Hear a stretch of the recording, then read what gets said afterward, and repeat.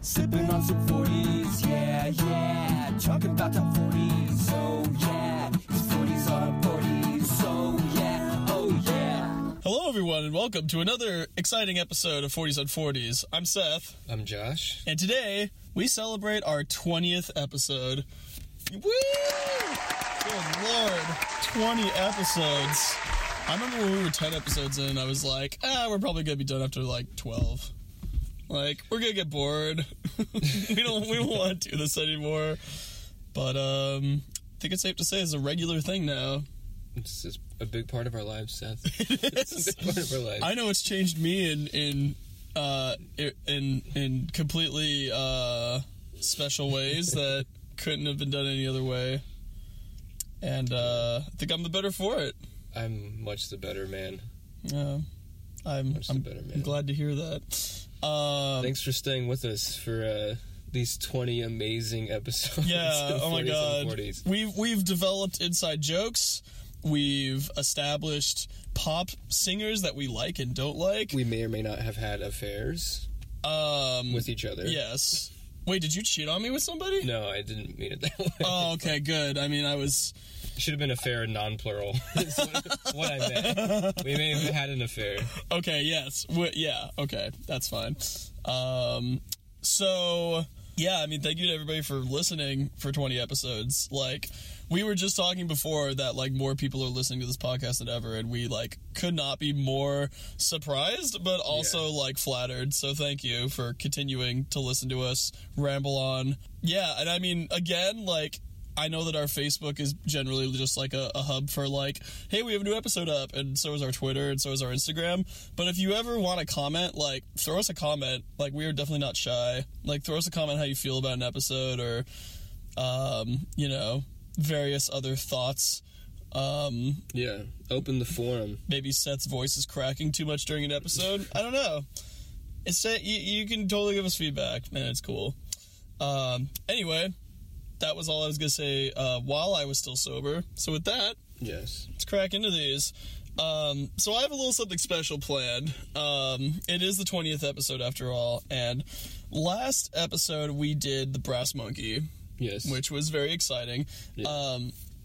What I was thinking about... Or the 10th episode. Yes, the 10th episode. Yeah.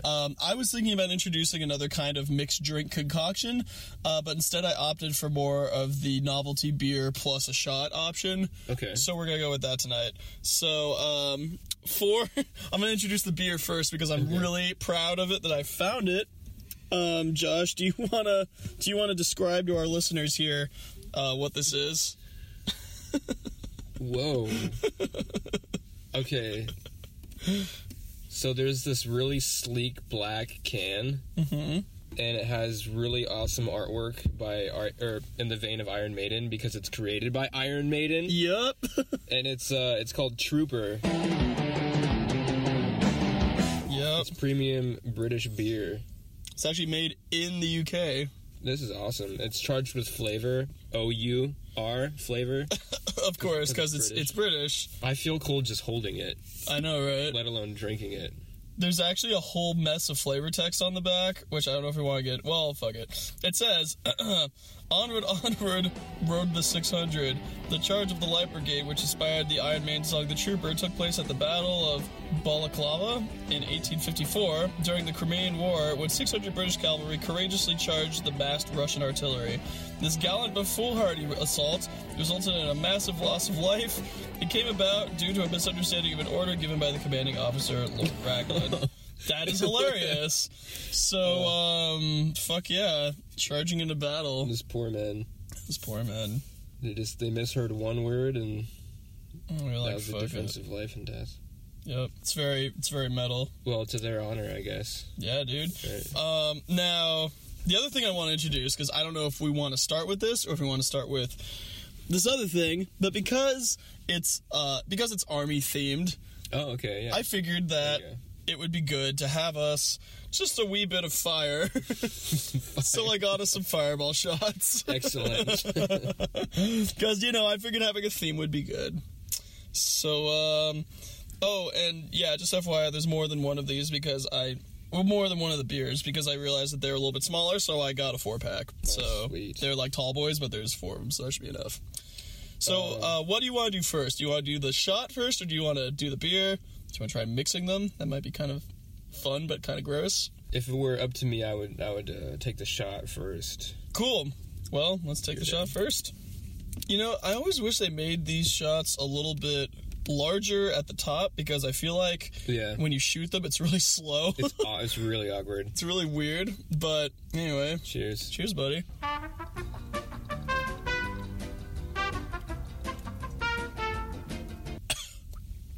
Oh, yeah. Did that in one gulp. Ooh.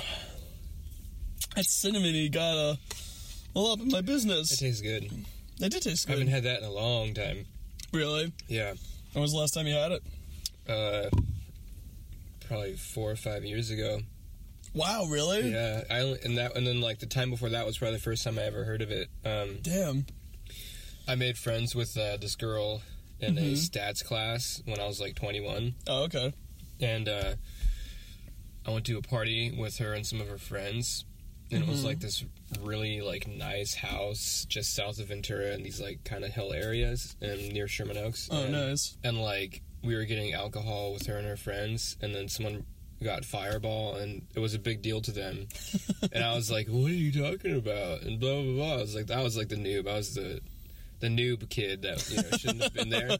And like, oh, check it out. And then when we parked and before we got inside the party, like I took a nice swig of it. Nice. And it's actually pretty smooth. It's got the cinnamon, but like it goes down a lot smoother than a lot of other alcohols of its type. Yeah. The party was awesome. Yeah? Yeah. There's like 2 people that I knew, like 2 people that were friends with my sister that recognized me, that I was like, oh, hey, what's up? So I had like more people I knew. And then this other girl that was in like another class at the same college happened to be there. Okay. And, it was a good party. That's awesome. Just late in the night, like 1, 2 a.m. when everything was winding down. Yeah. And we were about to leave. I just remember being drunk on a couch and like being with all these strangers of like the leftover kids who were still there. Yeah. And we were just like talking and laughing and joking, and then there was like mild flirtation going on between me and this lesbian couple. Oh, okay. I don't think they were interested. We were just drunk and joking. Yeah, around, just like having. But it just stuck in my head because it was funny. That's really funny. Yeah. Well, one of the first times I ever had Fireball was actually in Arizona, of all places. I was on a tour, and we were playing at this one bar in Prescott. Shout out to Prescott, Arizona. You guys are fucking awesome. And, and it was this bar that actually I don't think exists anymore. But it was really great. It was one of our first, paid out on the road gigs, so it was really fun. And they were having this deal where they were just basically just giving us all the Fireball we wanted. And I never had it before. And I was like, cool, let's try it. And so I did, was like, wow, this actually went down really smooth. But, a bunch of other members of, my band and a bunch of my friends were like, oh, that was so intense. And I was like, oh, really? And then I proceeded to drink, a couple more shots and, showboated and impressed everybody. And it was hilarious. And even to this day, a lot of my bandmates in other bands are like, ew, I can't do Fireball. And I'm like, watch me. And then I do, and it's, really exciting. I don't know. I do like it. I think it's it's actually really good if you have it with apple cider. Yeah. Because then you got you've got the cinnamon appleness. I want to tell one quick anecdote as well. Yeah. About that party. Go for it. It's about that same party? Same party, yeah. Okay. The girl, the stats girl that invited me to the party, who I was there with. Mm-hmm.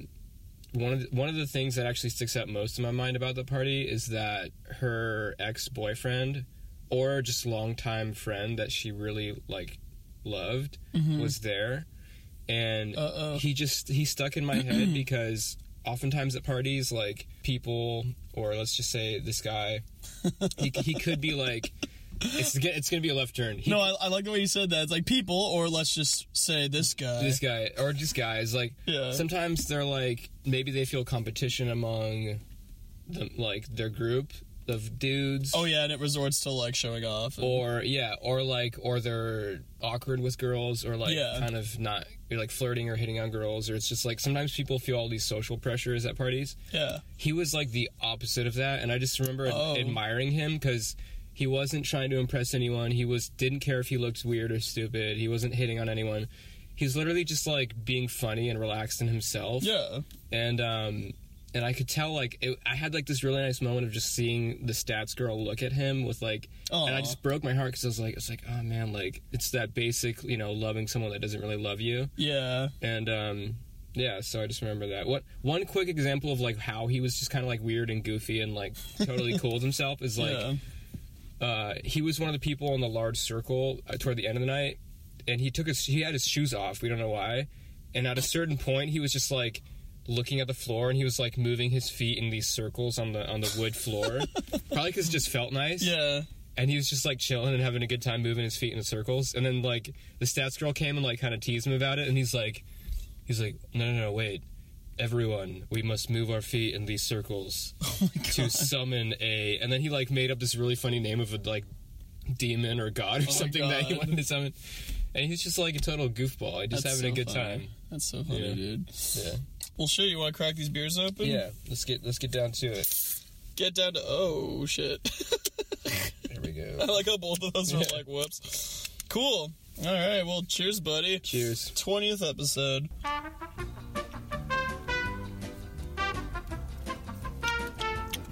Ooh, that's pretty good. Yeah. Wow, I'm surprised. It's a little bitter. It's nice. No, it is nice. It's bitter, but it's got a little bit of a kick to it. Cool, man. Well, let's get to these songs here. Let it be known that we are actually now, I believe all the songs we're going to do tonight are past the top 40. So we've officially broken through to the other side as we end this season out. So, first, top 5 plus 1. The Ed Sheeran song, Perfect, still number 1. Okay. Havana's number 2. Finesse, which we did last week, is actually now number 3. So it's just fucking moving up in the world. And then Rockstar's 4, No Limits 5, okay. Which means that Imagine Dragons, at long last, has been toppled from the top 5. Excellent. Which, this pleases me. I was gonna say, I thought you'd like that. Yeah. And then number 17 is still Bodak Yellow, actually. Cool. So we've got that going. I mean, is right. Yeah. Which brings us to the first song of the night, which is called Ric Flair Drip, which is funny because we actually did talk about Ric Flair earlier on this podcast. Woo! Yeah, exactly. Okay. Drip? What is drip? Yeah, Ric Flair Drip. Do you know what drip is slang for? I mean, other than a venereal disease, no, I don't know. Let me actually Urban Dictionary it up. Yeah, well, let me make sure that that's actually the name of the song. In fact, it is Ric Flair Drip. We're gonna have to figure out what that's slang for after we listen to this. We'll figure it out. We'll let you know. Yeah. Anyway, let's get into it. Going to the jeweler, bust the AP, yeah. Sliding on the water like a jet ski, yeah. I'm tryna fuck you on your bestie, yeah. Chopper with the skull, so do not test me, yeah. Ric Flair drip, go woo on a bitch. 5790, spit the coupe on my wrist. Multi-million dollar, I'm a fool with the hits. Hop off in the lemon, drop the roof, so the You know, honestly, I feel like part of me kind of likes the mental image of Offset just like walking up to a girl and her friend and being like, so you want to get with me? Woo! It's just like that's the pickup line. That's foolproof. That works every time, trust me. I mean, the last time I tried that pickup line, it did not end up the same for me. I think I got either got headlocked or I got thrown out of the bar. I don't remember which. Probably because they both happened at the same time. Anyway, what are your thoughts on the song? Okay, so I actually liked that they were only a few elements, and there was very little effects. Mm-hmm. It was like you just got that main melody. The drums sounded like a keyboard drum thing that was like had no effects on it, just doing its thing. Yeah. Then you got the low boomy bass. Like reminded me for some reason of like late 2000s like vibes. Not just the bass, I mean the whole thing together. But Oh, okay. and the dude's flow was calming and soothing. Yeah. I actually enjoyed the overall vibe. I enjoyed the simplicity and like just the sort of chill, repetitive. I'm trying to think of other descriptive or emotion words, but I mean, I enjoyed it. Lyrics are, nothing special, just the usual, The usual, yeah. But overall vibe was just chill. It was nice. Yeah, and I agree. I think that if this song had a like higher, glossier production, I think it would have been boring. But I kind of like the fact that it was like dark and brooding and kind of foreboding almost. Yeah. I think that really worked well with like the minimalism that was happening in the track. Mm-hmm.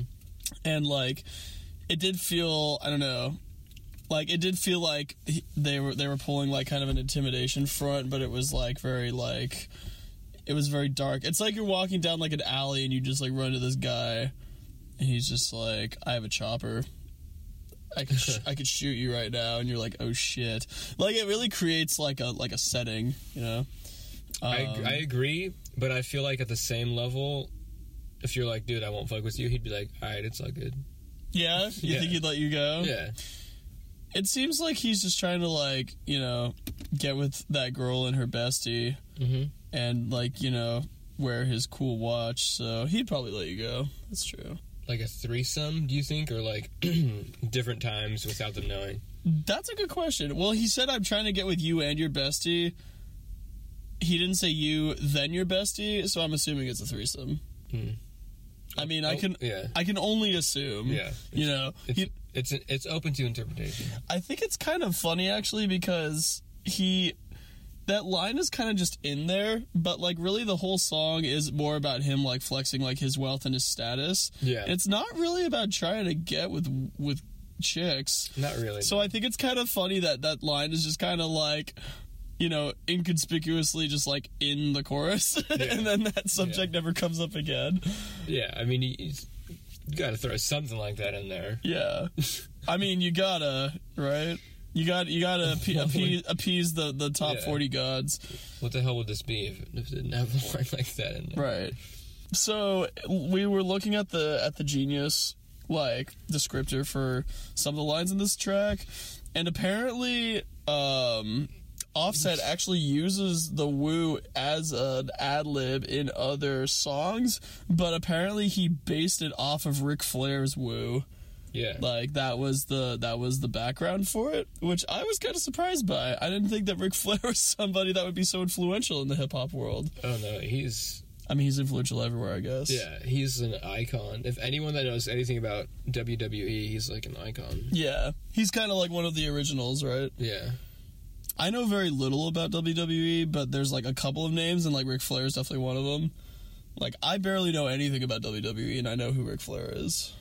I actually, he's before my time, sort of, but my dad had like tapes, so I'd seen him. My dad knew him because my dad was into wrestling. Oh, okay. So up until I was like 12, I was also very much into wrestling. That's really funny. Yeah, like not like we actually believed it was real, but just right. The entertainment of it and the show. I mean, as a child, I thought it was real until I was like a little older. Well, it's funny because I realized there was some point where I was like, oh, WWE is basically the equivalent of like, what fantasy football is for people. It's like it's a different sort of like escapist fantasy, but like it's in the more like you have a character, then they go out and like there's like storylines and character arcs. Yeah.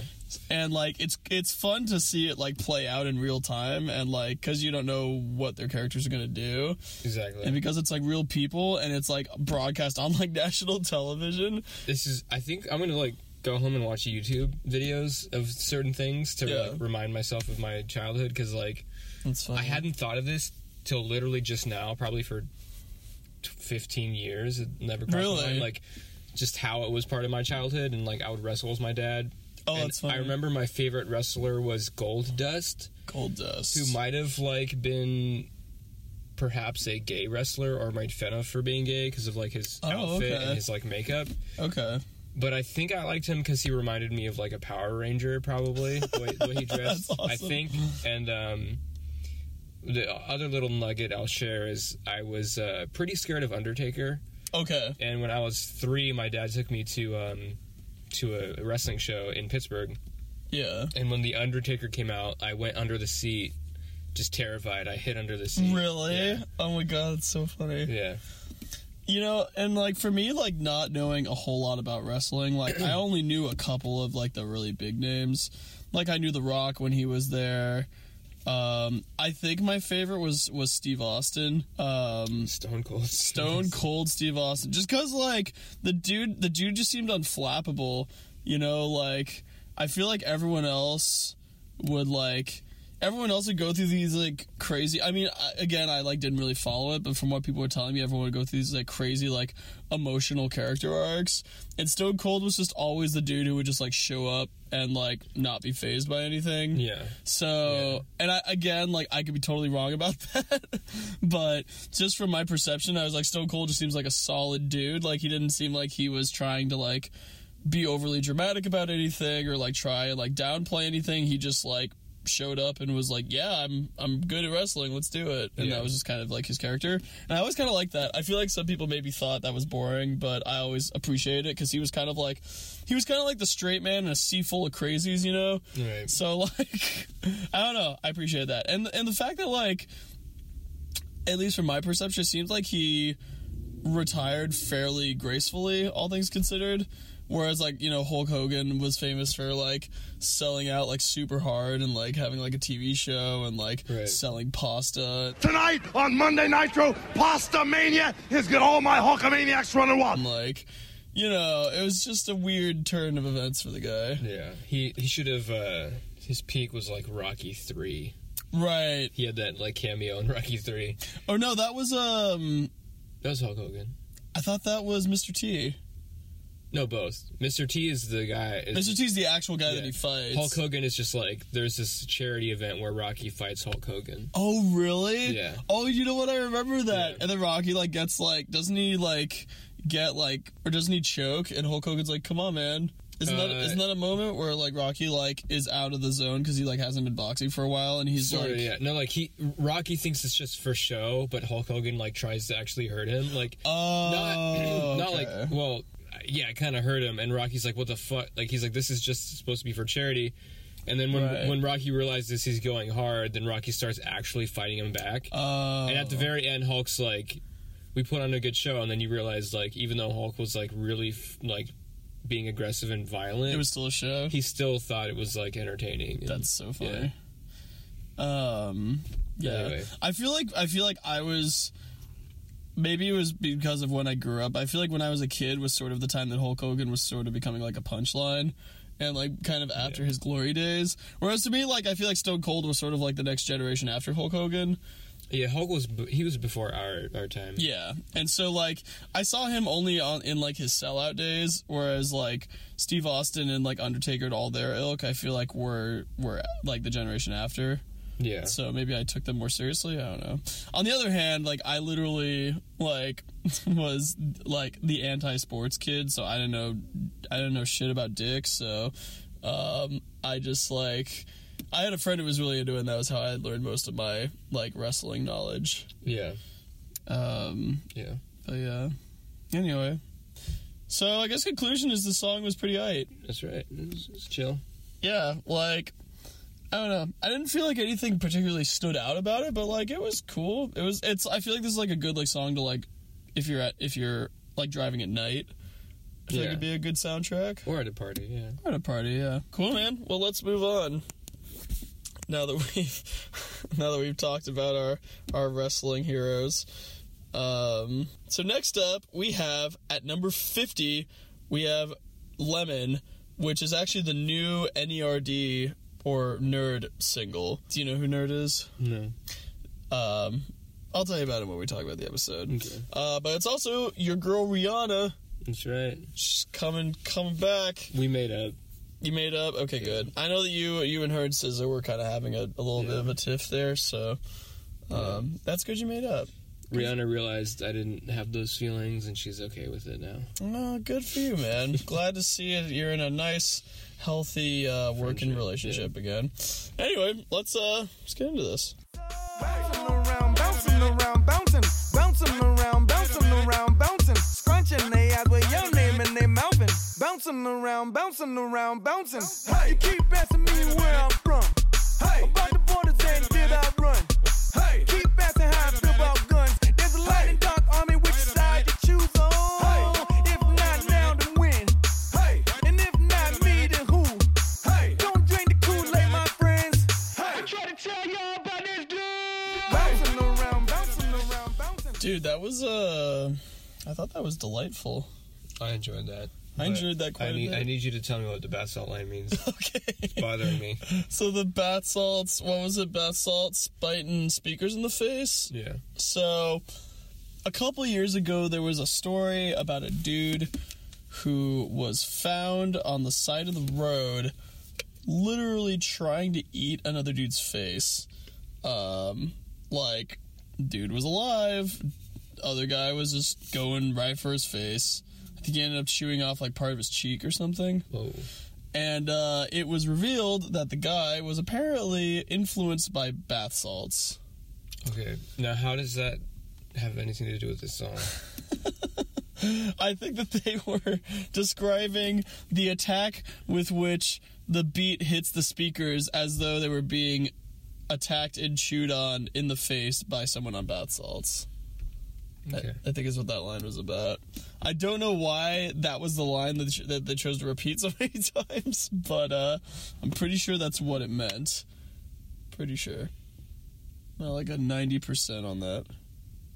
So That's a nice interpretation. It's pretty sweet. Like, this shit goes hard, like that guy in bath salts eating someone's face. yes, That's cool, I guess. it's pretty nice. Funny, clever. Nice little tidbit. Got me. Yeah. I honestly feel like half the references just went over my head. Really? But that aside, at first I didn't like the vibe of the dude rapping. Really? But he won me over, like, midway through, because, like, I love the beat so much, like, my head just started bobbing, like, midway through. And then when the bath salt refrain came in, I was just like, oh, fuck, I'm really digging this. And, like, that point on, I was just, like, fucking all about it. Yeah. It's like, and then, like, yeah, was it, like, does that keep continuing throughout the song? It was, like... No, it was actually just that part. Fuck, oh, what was the other thing? I was so catchy. The other one was the... Bouncing around, bouncing. That was the refrain that went through the song. There's, like, was that it? No, fuck, there was another refrain. That, it was, like, it's like they just kept looping this sample, and I was, like, so into it. Oh, really? Yeah. We can try to find it. It was a here. vocal one. Okay. Yeah, I was all about that song, dude. You know, and again, I think it kind of snuck up. Was it? Wait a minute. Was that it? Oh yeah, it was the wait a minute. That was like, I was all about that. It was like, wait a minute. Oh yeah, that was the one on the outro. Yeah. Yeah. I was like, hell yeah. I was like, there's not enough, like, looping samples in hip-hop these days. Yeah, it was just a good... It felt so old school to me. It did. It felt old school, and yet it was, like, very, like, new school. I like the way it opens, too, with, like, the truth can set you free, but until then it'll just piss you off. Yeah. Like, I just love that sentiment. Yeah. That's true, in a way. It is true. And there's actually a lot of lines in the song that are referencing, like, current events that are happening. Yeah. I don't know if you caught that, but there was one about, like... and being like, how do you feel about guns? And, like, how do you feel about the border? Yeah. And then there was a point where he's like, there's a black and white army, which one do you choose? So it's like you have to go to either side or else you get criticized.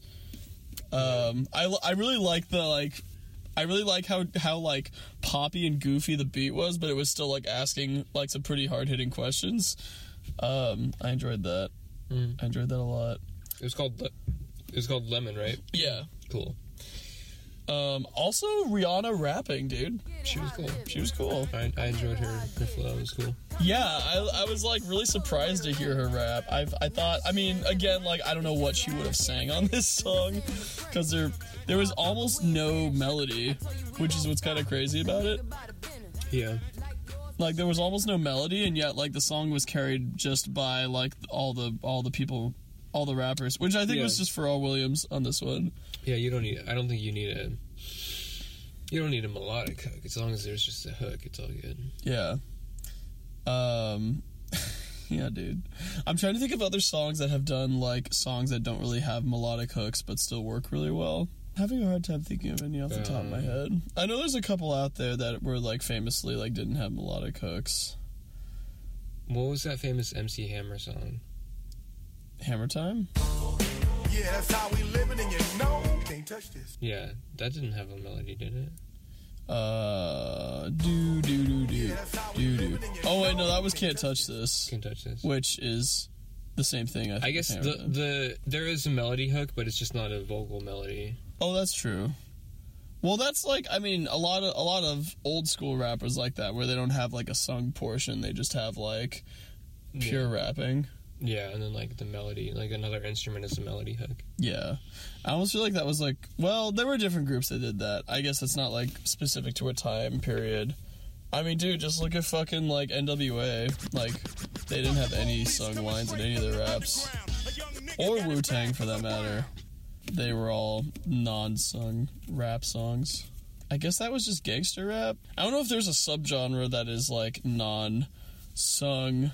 I can't remember well enough because I feel like a month or two ago I listened to this dude that gets so much cred, Nas. Oh yeah, dude, for sure. I listened to his record for the first time, the debut one. And people think it's amazing, and like Illmatic? Yeah. I liked it a lot. There's some songs I really liked a lot, but yeah. If I remember correctly, there were also in that record there wasn't really too many like melodic hooks or anything. I don't think so. I think there's like one or two near the end that maybe have like a melodic portion. But yeah, for the most part, it goes pretty hard. You know what another classic rap album is like that also doesn't have a lot of sung portions is Mos Def's Black on Both Sides. It's so good, dude. It's like there's a bunch of songs on that record that I remember very fondly, like listening to in college. So anyway, there you go, listeners. There's some hip-hop classics to listen to. I think maybe the difference between those and this, though, is that this is clearly like a hip-hop pop song, and yet it doesn't have a melodic line. Yeah. Like, I think it's mixed and it's like produced with like a pop sentiment, but it has no pop hook, which I kind of think is cool, because like you can tell that, like, you know, with like those high-pitched like bloop bloop bloop like in the background, like that's very much like a pop sound, and even like some of like the trap snare noises, you'd expect a melodic line to come in somewhere, but it just never does. I mean, even more so with the fact that Rihanna's on it, who basically only does sung portions of songs. So the fact that she's on here and doesn't sing is also kind of awesome and sort of like subversive to the norm. Yeah, man. How you doing there? I'm good. I was, listening, and I have not much else to say about the song. So I was just listening to you, but then also my mind was trailing off with like. Was I getting too boring? No. I was just trailing off to Kanye. Yeah, because I'm thinking about different like records and artists I like a lot. Oh, I see. And like the hip hop / rap vein, and I ended up thinking about Kanye. And when I start thinking about Kanye, I usually get stuck because I'm like, I just like his music so much. Yeah, and it's like so unique and different, and he's so good at just like the more musical side, the musical emotional side of production. Like he's not like this amazing wordsmith, but he's like really good at just creating these soundscapes and like. And actually, it's like it's really the music. Like I could just listen to the music and the way he puts together his songs musically forever, like all day, any day, and like I like his flow, and his lyrics are good, and like they kind of hit home and like are very evocative, even though they're like sometimes they might seem like, I don't know, maybe too direct or like not quote unquote clever or like interesting in terms of like those people that really appreciate the wordsmith like cleverness aspect of rap. Sure. I'm trying to articulate it well. Like Kendrick is that. He's totally that, where he's all about the words and the language, and that sort of thing. And then Kanye's like the other spectrum, where it's just like, no, he just goes for your gut, musically and the way he writes and flows. Yeah, and actually thinking when you mentioned that, I think actually a song that has a lot of elements in it that are purely percussive and non-melodic is a song like Black Skinhead, because that's a song where there's like a lot of like intense like drum portions, and there's like these really long portions of silence. There's just Kanye like rapping and like getting himself more worked up, and like I think that's a good example of like, because there's like some melodic background things in that song, but like not a lot. And like again, that feels like very like animalistic and like I have a much respect and inspiration from Kanye. He's totally. very, very, very creative, very unique, very imaginative. He breaks ground on every record. Like, yeah, totally. Also, I just remembered, so someone else who's like on the opposite spectrum, who like they're all about words. Their production's really good though too. Is this rapper named Aesop Rock? Mm-hmm. His fucking lyrics are so good, dude. Like, I think at some point someone like did just like a random survey of like who has the biggest vocabulary in hip hop, and I think Aesop Rock was number one. With like I don't know, it was something insane. Like, I want to say it was either in the tens of thousands or in the thousands, but he beat everyone out by at least like 50% more than anyone else. Like, I think like the highest person had like, 26 either 100 or 1,000 unique words, and Aesop had like 76,000 or something. Right. Or 7,600. Like, it was just like a huge difference. But the dude is so good at telling stories and like articulating thoughts and like feelings through words that like his production's good, but it almost doesn't really matter sometimes, just because you're so focused on like listening to what he's like telling you. Right. Whereas Kanye's the opposite. Like, his words don't really matter because you're listening to like what the music is doing.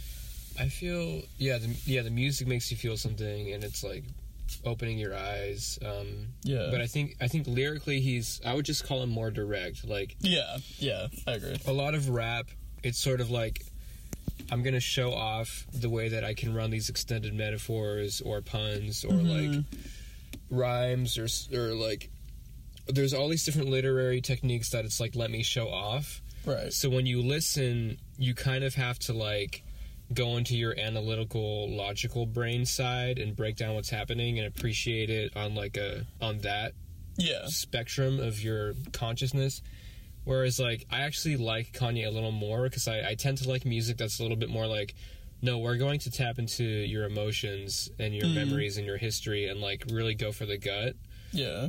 And I feel like that's what Kanye does. You don't need to, like Kendrick, like if you sit down and read his lyrics and read the lyrics of each song on a record, he pays a lot of attention to like the way that themes and words interlap and go throughout the record. It's like you can sit down and like read his stuff and like really start to dissect and appreciate it on like a analytical, like break this down, deconstruct level. Yeah. But it hits me and it evokes emotions out of me a lot less. Yeah. Than if I'm listening to a Kanye song. Like, he'll just like tap into something that's in you and you'll feel something immediately. Like, that's true. That's how I feel about Kanye's music. Yeah, I mean, it's so hard. I don't really think I could choose one or the other, because I think there's certain artists that do each of their styles so well that I don't know if I could ever go wholly in one direction. Like, I remember the first time I heard Beautiful Dark Twisted Fantasy, like, that album, like, blew my mind, dude. Like, there were so many interesting musical ideas that were going on in it. and all of them were so unique to each other, like track by track, but they were all done so like articulately and so well that it really blew me away. Whereas, you know, like people like Aesop Rock or Atmosphere or like Immortal Technique, or like there's all these rappers that have these incredible like lyrical flows, and the way that they can construct narratives and express themselves through words is just like, it's like they're on another planet, you know? Yeah. And I don't really think, for me personally, like, I think each thing hits me in a different way. You know, like, I think music hits me with a certain resonance, and it, like, maybe could be more reminiscent, or maybe, like, remind me of a time or a place, and that's cool. But then, like, you know, if lyrics are really good, then it also is, like, can transport you somewhere. Yeah. So, yeah. I definitely like Kanye a lot, and, you know, I know he's been through a lot of things, and he gets a bad rap for all of his personal foibles, but the thing is, like, okay, it's like, if I listen to Kanye, he can make me laugh, he can make me smile, and he can make me cry. yeah. Kendrick does all of those things a lot less, and a lot less intensely. Okay. It's like, you know, it's like if you're listening to an artist, it doesn't even have to just be like rap or hip-hop, it's like, do they reach your mind or your brain, or do they reach your heart more? Right. Those are the kind of things I think of, and I usually tend to enjoy the ones that reach my heart a lot more. Yeah. So that'd be like, in the rap world, Kanye's like number one for that kind of thing. Same with Tupac. Tupac's another one where it's like, he reaches my heart a lot more than, like, you know, many other artists. Well, he'll say something and I'll just be like, fuck, it'll just hit me really hard.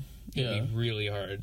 Well, let's go into this a little bit, because I'm actually sort of interested by this subject. You were mentioning Tupac hitting you, and I was curious, are there any particular songs that stand out to you that you remember being like, wow, this is really a crazy like song that I remember? Remember when we were in the bar at Fantasia, and fuck, was it that? It might have been that really popular one where he's like, this morning I woke up and asked myself, should I keep on going or blast myself, basically? Oh yeah, dude, Changes. We were talking about that. That one hit me really hard. That was the Tupac song I was thinking like, about. He's talking about political, social things, but the way he phrases it, it's like, it's not super clever or like impressive on the wordsmith area, but it's so direct, and like he has like a unique way of just putting the truth in your face, and you're just like, holy fuck. And then I totally like, I just feel like my eyes open and I empathize with the harshness of it that he's talking about.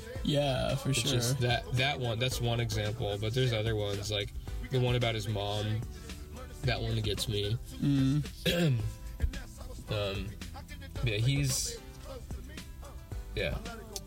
Musically, not nearly as interesting or inventive as Kanye's records. Right. But he's more of like, it's my heart. And like, of all the rappers that I know of and have seen interviews of, Tupac, like, especially interviews, I can just watch interviews with Tupac all day long. It's just like, he just has a way of like having the truth just like wake you up. Yeah. And it just like, it really affects me when I hear him speak. Yeah. He's so passionate and so like articulate, and it's just like, he makes you understand certain problems that like either you weren't aware of or you didn't. He makes you see it in like a new way. It's like, it's crazy. For me, you know, I've always liked I've always liked rap or just music in general that like tells like small scale stories. Like I mean, don't get me wrong, like I really like, you know, things that tell grander stories, but like I think an example is like Tupac tells, like, the way that changes the way that song is written. It's like written to kind of reveal this like bigger issue, but it's written on such like a small scale, like personal way that like it's just really like you can relate to it, you know? Yeah. Because there's like there's so many things in that song that he talks about, but there's a moment where he's talking about how like you know, you can try to like make a change for your community and like live well, and then like you just end up getting shot the next day by somebody, and like it doesn't, and like you're just gone and that's it. And like the way that he expresses those things is so fascinating to me, and it hits me in a similar way too. There's actually one song that I want to talk about really quick, and it was one of the first rap songs I ever heard where I really like sat down and was like, there's something else going on in this song. And it's not a song that talks on like a grander scale like changes, but it's a song that's like super personal. And again, it's by Atmosphere, and I feel like I just need to make you listen to him sometime. He's fucking great. Okay. But it's this song called The Woman with the Tattooed Hands. And it's basically a story about how like Atmosphere is describing this lady that he met, and like she's older, and like she's like not with anybody because she's like she doesn't want to, and like doesn't feel like there's anybody that can like match her. But he goes on to describe how like she has like these tattoos of like these two identical women on her hands, and she's like, one's the devil and one is God. Okay. And he describes her in this cool way, and how she's like this really interesting person that he talks to. But then he talks about how he's hanging out with her one night, and she ends up I don't really think he says how it happens, because he's also kind of taken aback, but basically she like ends up like touching herself in front of him. And he just describes like how that extended metaphor that she uses for her tattoos like just takes on this whole new scope, because it's like it's her like using her hands to like pleasure herself and give herself this thing that no one else can give her, but it's also like the God and the devil are like working together to do it. And so like it creates this like huge like existential crisis for him, and he basically is like I just walked out because like I couldn't handle it. Right. But then he's talking about it later, and he was like, you know, it like made me think about like religion and like people coming together, and like, you know, and just like what that means like to exist, and like how to treat each other, and like how to like just go through the world, you know. And it was such a fascinating story because it's so unique and like so like kind of strange, but it's also like weirdly intimate and like personal. And it really like I remember like hearing that song and at first like thinking like, oh, that's kind of silly, and then like really thinking about it being like, this is like way deeper than I thought. Yeah, it's like it reminds me of just like a dream, really. Yeah. So, sometimes whether it's like a sleeping dream or a daydream, sometimes you'll get these really weird images or symbols, such as you described. Yeah. And like they'll come to you, and you kind of have to like, you know, it's like dream language. You just have to sort of decode what the symbol might mean. Yeah, exactly. You know, I'm all about that. Yeah. And like, I don't know, again, like I described it in like a way that was completely unpoetic and like had no like weight, but the way that the song is written is so good because it like it gives you everything in just the right amount of information, where like it never puts itself on like too heavy or gives you too much at once. Like it's very slow and deliberate about how it like tells you what's happening in the song. Yeah. And it's just like constructed in a really cool way. Like the song itself doesn't even really have a chorus. It just kind of is a story that like keeps going over the beat. And eventually, like at the end of the song, he has like a repeating stanza that goes on, and it kind of repeats until the song fades out. Yeah. But like it doesn't really have a chorus because it's like him telling a story. And a lot of his earlier songs are like that, or like it's just him like talking about like how his day was, or like what he did, or like an interesting encounter he had. So I always liked that as well, because then it makes it feel less like, you know, a structured like pop or like hip hop or like any other kind of like structured format. It makes it feel more like you're just like telling a story, and like you're being more of like a poet. Not that like that's better or worse, but I always appreciated that and thought it was cool. Right. So there you go.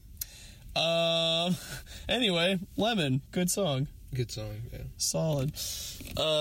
Yeah, I'll have to make you listen to some of those other songs, dude. We just need to have a listening party where we like keep track of all the songs we talked about, and then we just sit down and like make each other listen to all of them, and then we talk about them.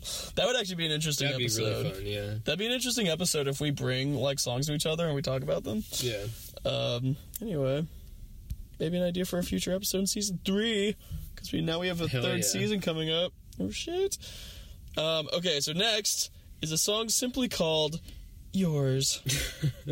It's by Russell Dickerson. Wait, there's no song. Wait, so are you trying to tell me something, Seth? What do you mean? What do you mean, Josh? There's no song called Yours here. You're just trying to disguise your feelings through... I'm just kidding. Oh, wait, was the Photoshop job that easy to figure out? Oh, shit. I'm just kidding. There is a song called Yours. It's number 52. That being said, though, there's no artist icon, so it might just be made up. I might have just wrote a song and submitted it just to get your attention, Josh. Yeah. By Russell Dickerson. Russell Dickerson. It sounds like, I don't know why it sounds like a made-up name. I feel like it's either gonna be a country song, or it's gonna be like an EDM pop song. I would guess country, but I'm guessing country too. With a name like Russell Dickerson, I mean, there's a few genres you could go to. That's stereotyping. Anyway, let's check it out. I came to life when I first kissed you. The best me has his arms around you. You make me better than I was before.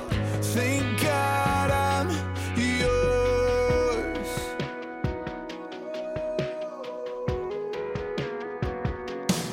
I was a worn out set of shoes, wandering the city streets.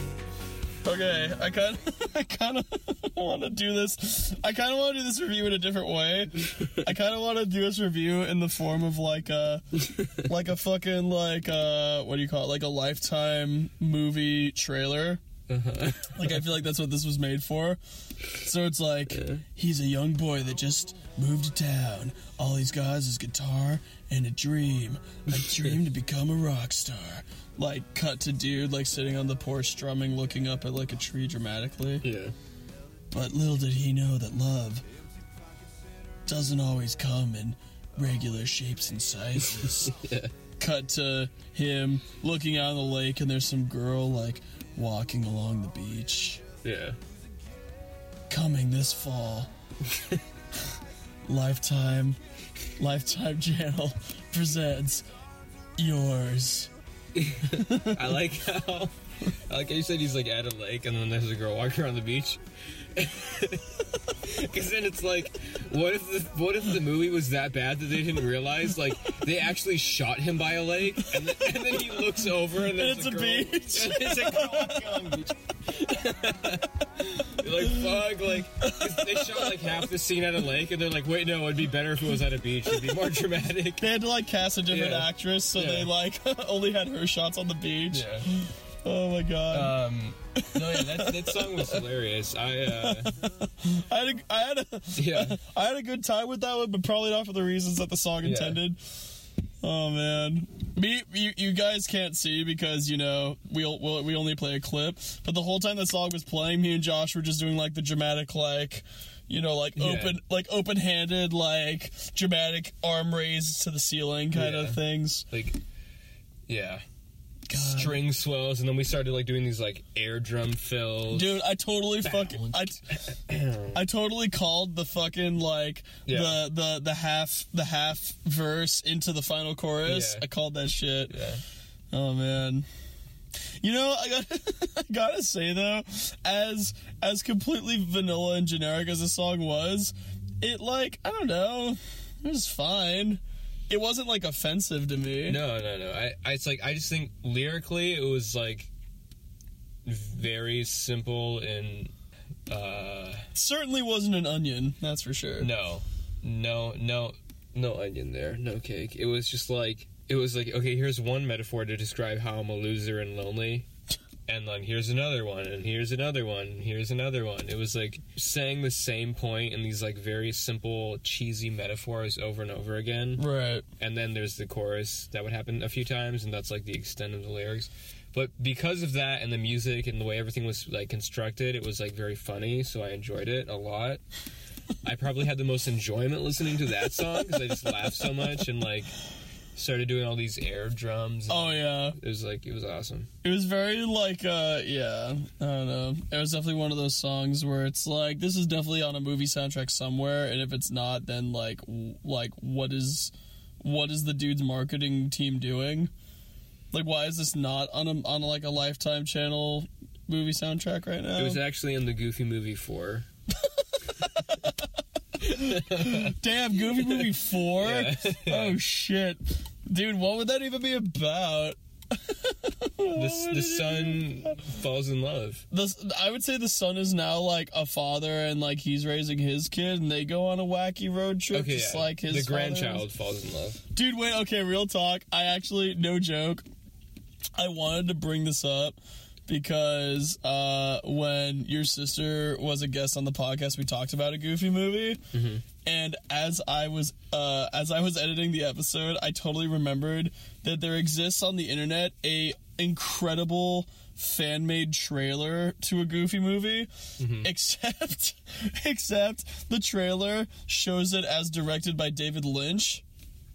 And it is Whoa. probably one of the funniest things I've ever seen in my life. Okay, how do I find this? Just go on YouTube and look up Goofy movie David Lynch, Okay. and it's there. And it's literally like, I don't know how the person thought of making that, but the way they edited it is like perfect. I'm so much into that. It's probably one of the best things that the internet has to offer. Like, I don't say I'm that so lightly. It's really a work of art. I'm so much looking forward to that. It's amazing. Like, it literally reframes the entire story too, just by like the sequence that they rearrange like movie plot points in. It completely like reframes the entire movie. It's amazing. So anyway, good times. There you go. So there you go.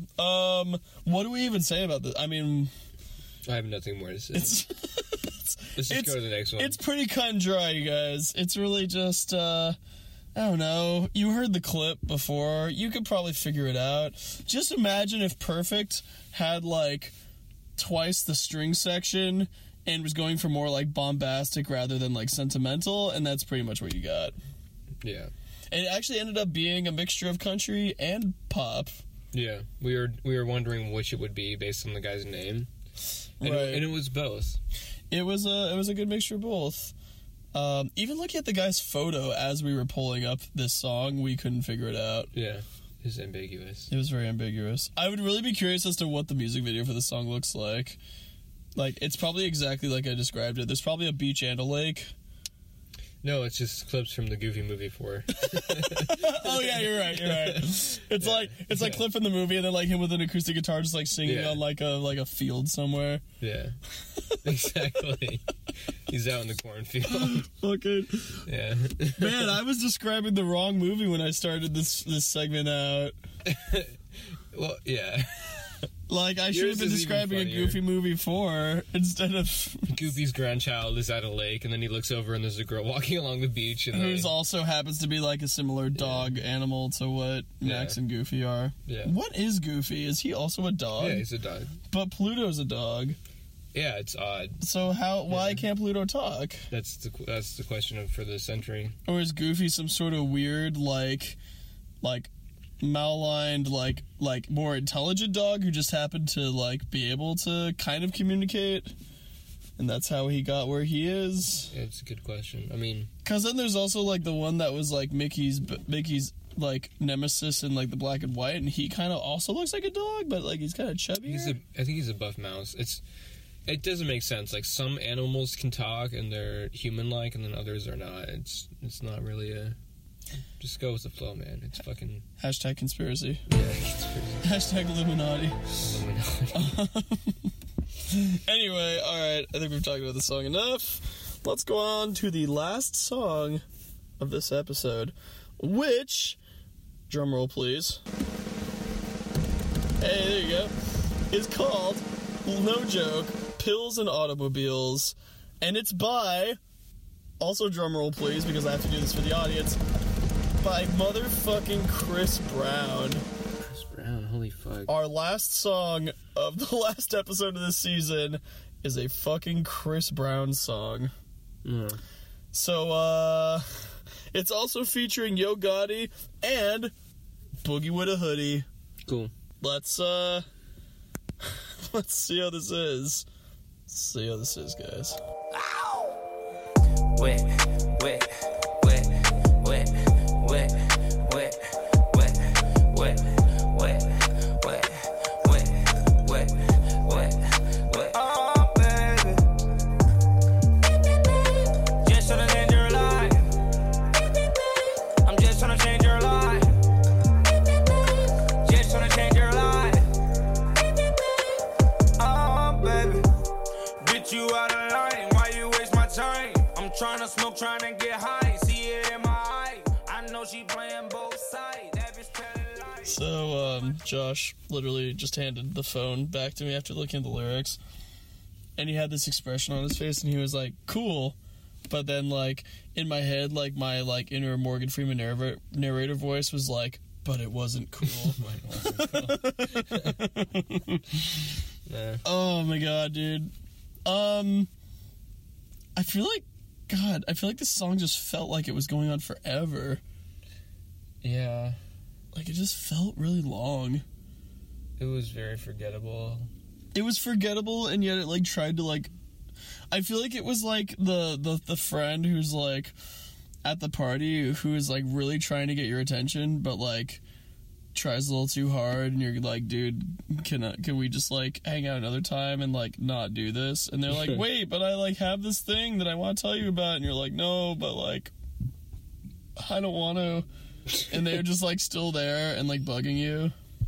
Yeah. It was like if a bunch of middle-aged white men were, like, did a focus group, and were, like, they did a focus group, and they're like, what's the most popular musical, like, motifs in this hip-hop genre? And then, like, they took, like, 4 years to figure it out.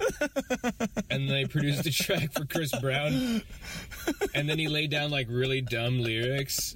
And then they finally released it, like, 5 years later. So they're like... It's like 10 years in the making. Yeah. So it's like middle-aged white men version of what is trending, but, like, 5 years ago. And then Chris Brown lays over it, like, this... Really and then another dumb... 4 years later it comes out. This song was actually written in 2007. Yeah.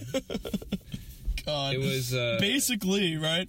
It was like, okay, what do we need to do? It's gonna be Chris Brown trying to woo a young lass. We know that. Yeah. Where can we go from here? Okay. First things first, he's gotta do, like, his cool Chris Brown, like, I'm so cool, I gotta start out with, like, an outline. Ow! Except, like, just have him go really hard. Have him, like, shriek that ow. Ow! Like he's being stabbed with something. Yeah. Cool, got that. Now, let's immediately go to, how Chris Brown is gonna make the ladies feel when he impresses himself on them. Or we could just have him repeat the word wet for fucking 16 bars. Just say wet. Just say wet. Not even, like, I don't know. Is it a swimming pool? That's too wet. That's a little too... But he mentioned a pool. Okay. He mentioned swimming. Alright. But what was weird about that is he kept saying wet. Then in the beginning, he was like, I'll be. Which I was like, wait, you'll be wet? Wet, ready to go. I don't know, man. Is that like does that mean something? Is that a metaphor for something? I can't explain that one. I just don't know about this song, dude. I don't know what to make of it. No, this song sucked. I didn't like it. I mean, I didn't. No, like I mean, it. I know it sucked. Yeah. I'm just trying to think of something to, like, say about it, like to say why it sucked. I described it pretty well. I mean, you did. That's fair. Why am I trying to describe it more articulately? Yeah, man. When you already laid it out. I mean, listen, I'm not gonna try and sit here and explain a Chris Brown song to y'all. Just fucking, if you want to listen to it. How long was it? I'm actually really curious. I didn't even look it up. It was probably like a normal pop song. It was just bad, so it felt longer. I feel like this is gonna fuck up. That is a 5-minute song, ladies and gentlemen. It was long. It was long. It was Because a normal song is like, what, 2.5, 3 minutes? You try to make it around there? 3:30 at the most? I'd say, no, not that short. Top 40 songs are between 3 to 4. Okay. Most of them, I think. But yeah, adding on that extra minute was too much. Yeah. So, you know what's actually really funny about that statement, though? I did a little bit of research because, well, not really research, but like the news kind of came to me when it happened. But when Chris Brown first released the album that this track is on, I'm assuming it's on that album, it's a double disc album. As it should be. The album is more than 2 hours long. Consider, if you will. Well, he hasn't released a record in like 10 years. He's like, I got to get all this shit out now. I mean, but come on, man. Can you spread it out a little? Can you fucking do some here and some there? The thing is, it clearly should not have been 2 hours. If that's one of the like better tracks, that's one of the singles. If that's one of the better tracks, then there's a lot of garbage on that thing. Oh man, you can cut out. I can't even. There's just a track with him saying like, you know, another arousing word for like 5 minutes. Yeah, like slippery. just fucking get a beat going. You're just like, ooh, slippery, slippery, slippery, slippery, ooh, slippery. And just slippity dip, slippity dip, slippity dip. Yeah, like fucking, and it's just like 5 minutes of that. You could even rhyme. You could rhyme shit with that. That's actually being generous. Yeah. Oh man. Anyway, well. He's got the sauce though, so. He's got the sauce. But what kind of sauce? Dipping sauce. Dipping sauce. Slippery dipping sauce. Slippery, wet dipping sauce. Oh my god. Anyway, well, that happened. Is it the beer? Is that why I can't hold it together right now? No, it's a song. God. I mean, to be completely honest, the last Chris Brown song that I heard was Look at Me Now. Leg out. Which, the only reason why that song was good was because Busta Rhymes was on, like, most of it. Every time I come, a nigga gotta set it, then I gotta go, and then I gotta get it, then I gotta blow, and then I gotta shut it. Any little thing a nigga think that he be doing, because it doesn't matter, because I'm gonna dead it. I didn't hear that one. Oh, I mean, Busta Rhymes' portion is pretty glorious. It's Busta Rhymes being Busta Rhymes, so, you know, can't go wrong with that.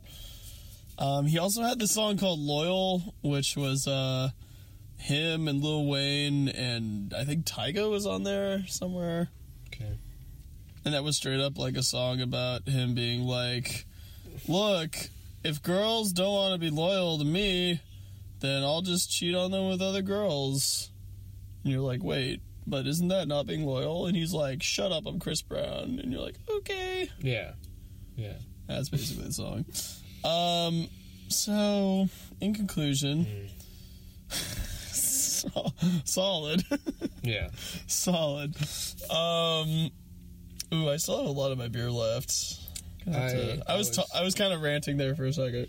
I was going pretty hard on my beer, so I got like 2 good chugs left. Oh wow, okay. Should we do? I'll rank first. You'll rank first, okay.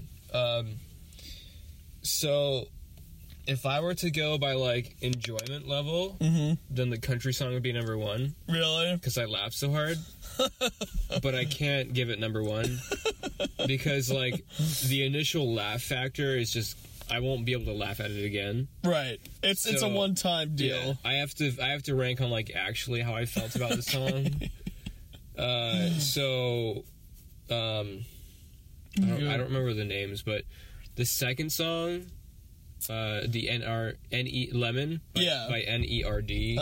That's number 1. Okay. Because my head was bobbing and I was like really vibing on that pretty hard. Yeah. Number 2 was the first track by Offbeat. Was it? It was Offset and Metro Boomin, yeah. The Offset song. What was the name of that? Fuck, I don't remember the name of that. Wait, hold on. We're finding it. We're going deep into the search engine here, and Figuring it out. It was Ric Flair drip. That's right. Ric Flair is awesome. So yeah, that was number 2 because I also vibed really hard with it. Okay. Just not quite as much, and it was just I vibed on it, but less intense, less head bobby, less down. Yeah. 3 would be the country song because it was hilarious, and because we had a good time listening to it. We had a good time, and I didn't actively dislike it. Like, I was indifferent to it. You know, it's like if the humor wears off, I just be like, whatever. It's another like cheesy country song. Exactly. And then easily the last one is Chris Brown because I actively disliked it. It was just like, oh my god, he is annoying. All of these musical motif money grabs are annoying. Yeah. And the whole song is just inane, boring, drab. I'm filled with ennui. No, I'm just You're filled with what? Ennui. What's ennui? I think that's how you pronounce it. It's ENNUI. It's like this French word ennui. Gonna count that as an obscure shout out. Yeah. It's like intense boredom to the point of like suicidal boredom. Jesus. Yeah. It's like existential dread boredom. I'm glad there's an actual word for that, though. Yeah. Like, I'm glad someone was like, you know what? Yeah. I had to make that an actual word. Yeah. So that Chris Brown track was bad. Really bad. Yeah. And yeah, that's what happened, man. You know what? This is an episode where our rankings are exactly the same. It's been a while. It's been a while, I think, that since that's happened. Yeah. It has been a while. When was the last time? Maybe last season, even. Yeah. Yeah, I mean, Lemon, easily the best song. I mean, just everything was great. The lyrics were fun, but they also made you think a little bit. The Rihanna sample was, like, awesome. I wasn't expecting her to rap. Even though, and that's a good example, like we said, of a simplistic beat and a simplistic, practically non-existent melody line still being able to carry a song with, like, good performances. Then second was Ric Flair drip. Even though I still don't really know what Ric Flair drip means, it was enjoyable. It had a good atmosphere. It created its mood well. Definitely had a good time. Third one was yours for reasons that are similar to why I would ever watch a Hallmark Channel show. For the laughs. For the lulz. And then fourth was far and away this Chris Brown song. Yeah, that's like I'm realizing we're gonna do our top and bottom fives. This is that's totally going to the bottom for me. For sure. It's very likely that's gonna end up on the bottom 5. I don't think it'll be my worst, but it's definitely gonna end up in the bottom 5. I'm sure, unless if I look back and I'm like, wow, there's a couple of these that really sucked, but like I don't think so. I don't know. It's pretty clear. Yeah, it's coming out the gates, but in the opposite way. It's backing out the gate. I can't recall any of the songs that were my bottoms this whole season, except for that one. But like, I don't have a recollection of like strongly feeling dislike for a song. Yeah. So it's very likely this is going to be my bottom 3, potentially even the worst. Maybe I don't know, but I'm pretty sure it's going to be bottom 3. I'm not going to say anything because I honestly can't recall all of the songs that we've done. But I think a lot of the songs this season that I didn't like were because they were either boring or because they were, like, mediocre.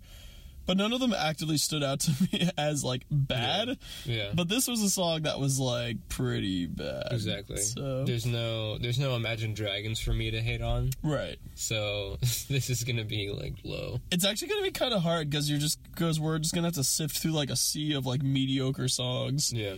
But, that'll be interesting. Was Believer my least favorite that one season?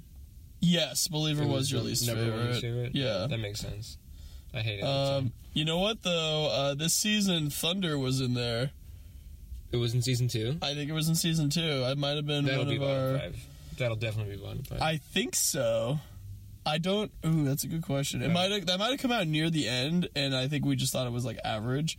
Yeah. It might have been able to sneak by because it was an average song and not, like, an actively bad song. Yeah. We'll see. Well, that's the end of the 20th episode. Yeah. My God, we made it. That's the end of season. Well, we're going to do the top and bottom, and then that'll be the end of season 2, technically. Yeah. So, thanks for being with us on this ride, everybody. It's been really great. If you haven't yet, check out our Patreon. I know it's fun to just listen to us be drunk and rabble about shit, but, donating is a really great way to help us do more, commit more time to the podcast, because I know there's a lot of you out there now that are listening and are really into it. So if you like it, think about supporting. If you don't, that's fine, but it'd be nice. Have a couple extra bucks in there to maybe get more 40s with. Oh yeah, man. Get those high quality 40s. Help us get premium lagers. Premium lagers. Yeah. Yeah. You pitch in, it's great. If not, it's alright too. Keep listening. Yeah. I mean, your Much listening love. support is the biggest thing. Yeah. So. Anyway, there's a link for that in the description. But in the meantime, we've been 40s and 40s. I'm Seth. I'm Josh. And you guys are, as always, the best. Keep on rocking in the free world. Take it easy, guys. 40